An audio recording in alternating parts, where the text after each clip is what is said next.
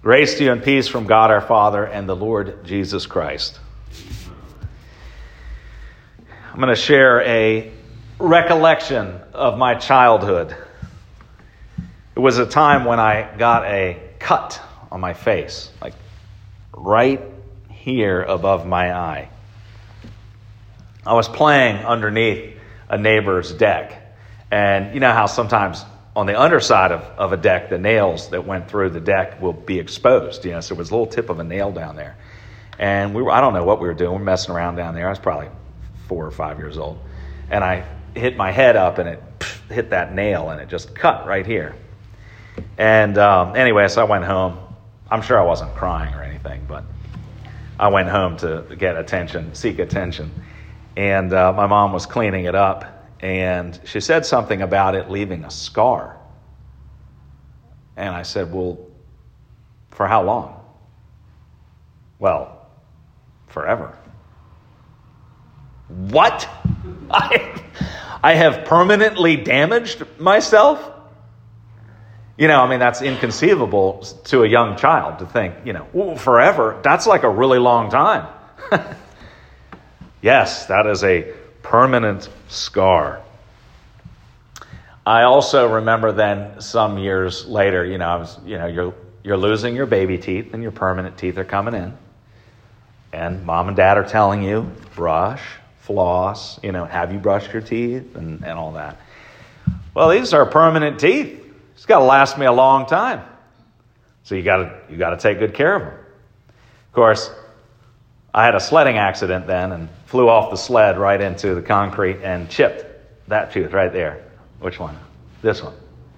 Yes, I chipped that tooth. So you probably can't see, but if we turned all the lights out and turned a black light on, you would be able to see because the bonding material they use on it, the cap they put on it, absorbs black light. So I've actually been at parties where people have said, "What happened to your tooth?" Because I had a tooth missing, because it looks that way.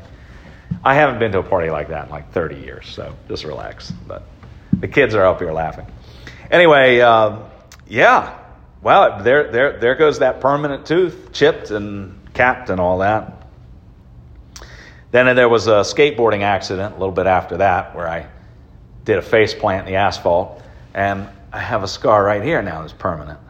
A little blue, like a zigzag there.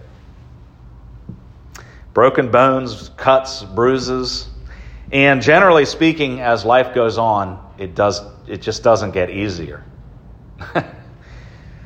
Our mortal bodies are frail. And we feel our frailty even more with each passing year. Of course, these are only physical conditions. And in life, we also take a hit emotionally as we deal with disappointment and heartache. We build trust. We build trust and we tear it down, and there's hurt feelings. We rejoice at the birth of a child, and then we mourn at the loss of a loved one. And these have an emotion, they leave an emotional scar on us. We mourn our loved ones. We struggle with hurt feelings, with envy, with jealousy, with rage, anger, malice, frustration. Sometimes we deal with depression and with anxiety. Sometimes everything seems okay. You reach a point in your life where everything seems okay. Everything's just fine for now. But we can become cynical, and we learn not to dwell in that moment, because it's just a matter of time and everything can go south. So don't get too comfortable in this position of contentedness, because things could go south quickly. This joy that I'm experiencing now can't last forever. So then I'm disappointed because I'm happy, but I know it's not going to last forever. It's kind of an odd feeling. But these disappointments in our life can leave us emotionally scarred. So we're physically scarred, we're emotionally scarred. Perhaps you may even look to the world around you for comfort. You say to yourself, well, I'm feeling down, but I'm encouraged when I see young families raising their children in the fear and admonition of the Lord. I see fellow Christian brothers and sisters caring for one another. I see a growing reverence for the gifts that God brings to us in word and sacrament. And then you wake up. I mean, yeah, we do see that within our close community here. But in the world around us, we don't always see that. And even within our close community, we do let each other down. Generally speaking, in this world, the balance is in favor of the pagan. Churches are shrinking, especially in our context in North America. Churches are shrinking while the religion of sports and recreation and other distractions, which is what they are, just keep growing. We experience a life of ups and downs, encouraged, discouraged. We're wounded and we heal, and sometimes we don't. We suffer permanent loss, or so we think. In our gospel lesson today, Jesus tells his disciples that he is going and they will not see him for a little while. And then he will return and they will see him again. He says, you will weep and lament, but the world will rejoice. What does he mean by that? He also says, you will be sorrowful, but your sorrow will turn into joy. Again, what exactly does he mean by this? We can see now that he was referring to his death. The disciples would weep and lament his death.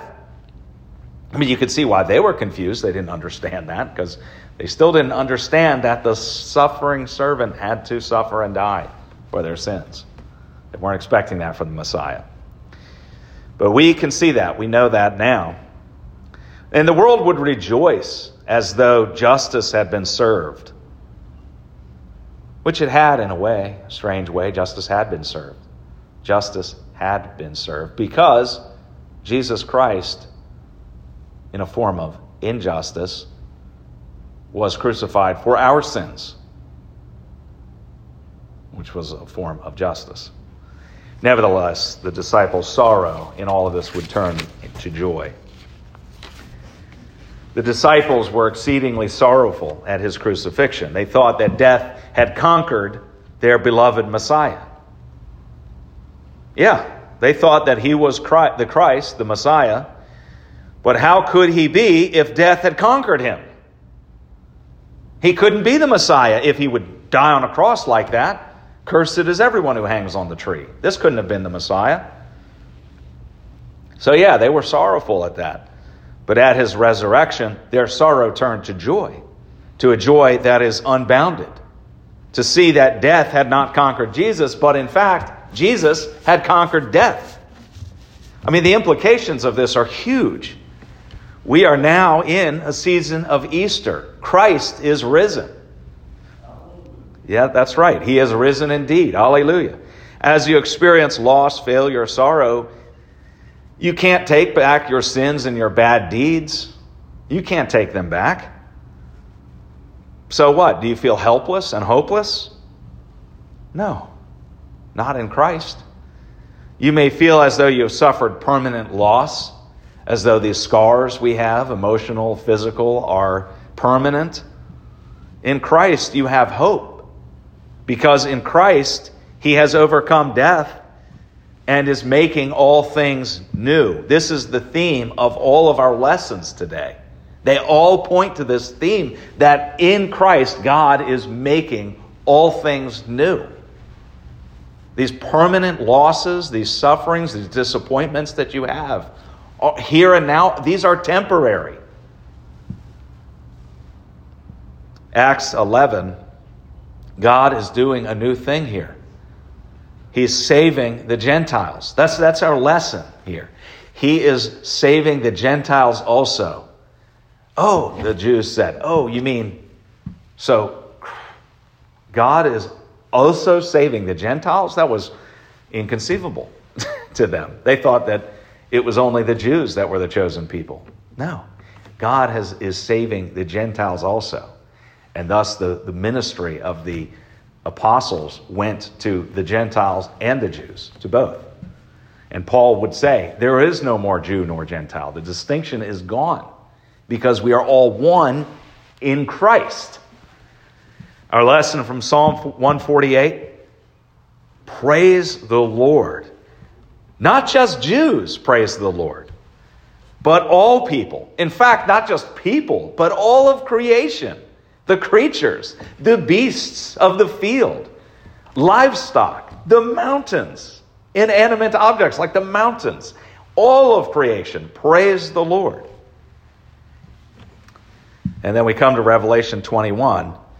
John, the Apostle John, in recording the Revelation, was given a glimpse of the eternity that awaits all believers. We heard that John saw the holy city, New Jerusalem, coming down out of heaven from God. And Jesus was seated on the throne. And he said, behold, the dwelling place of God is with man. He will dwell with them, and they will be his people. And God himself will be with them as their God. He will wipe away every tear from their eyes, and death shall be no more. Neither shall there be mourning, nor crying, nor pain anymore, for the former things have passed away. Behold, I am making all things new. To the thirsty I will give from the spring of the water of life without payment. This is what Jesus spoke and will speak and is speaking from his throne, that he is making all things new, that he is giving us life-giving water. And we come to the gospel lesson from John 16, and we're given an analogy here of new birth. A woman is sorrowful as she struggles through labor, but when the baby is born, the anguish fades away and is overcome by the joy of this life that is born into the world. In the same way, God creates a new heaven and a new earth which we inhabit. Our suffering now is temporary. The trials and tribulations of our lifetime are fleeting. But the joy of our salvation is eternal. Salvation is forever. My beloved, cling to the promises of Christ. In your baptism, you have been claimed as God's beloved child. In this sacrament, our blessed Lord Jesus comes to you with his body and his blood for the forgiveness of your sins. You will have sorrow in this life. You will have pain. Anyone who tells you otherwise is lying. It's a lie from the devil to say you won't have sorrow or pain. It's a lie from the pit of hell to tell you, well, this is just, you just have to try harder and be a more faithful believer or a better Christian, and then you won't have this pain and suffering. As the women know, as we're studying through Job right now, it wasn't anything Job had done. Actually, his trials and his tribulations were because he had a target, because he was a righteous person, at least as far as a person can be righteous. And that happens with us too. Sometimes because of our faith, we might suffer all the more. But this is all temporary. In life, we will have disappointment. And in spite of all of that, though the devil brings his worst upon you, you may have joy Yes, even in the midst of suffering, you may have joy. I mean, you will have that joy for sure when you enter eternity. You know that. You will have a glorified body. You will be raised in a body that no longer desires that sin that is in each one of us. We won't have the pains and the anger, the frustration, the disappointment we have in life. None of that will exist in our glorified bodies and in this future kingdom that is coming. But do we have to wait until then to experience joy? No. Even in the midst of pain and suffering, because by faith we know that this awaits us, we can even still now have joy in the midst of that. Lean on Christ. He will not ever fail you. Put all of your hope and trust in Christ and the certainty of your resurrection to a glorious and everlasting life. You have all been washed in the blood of the Lamb. Christ died for your sins, and he was raised for your justification. As we sang in our hymn of the day today, the 6th stanza, you, God, have opened paradise, and your saints in you shall rise. Alleluia. The peace of God, which passes all understanding, keep your hearts and minds in Christ Jesus.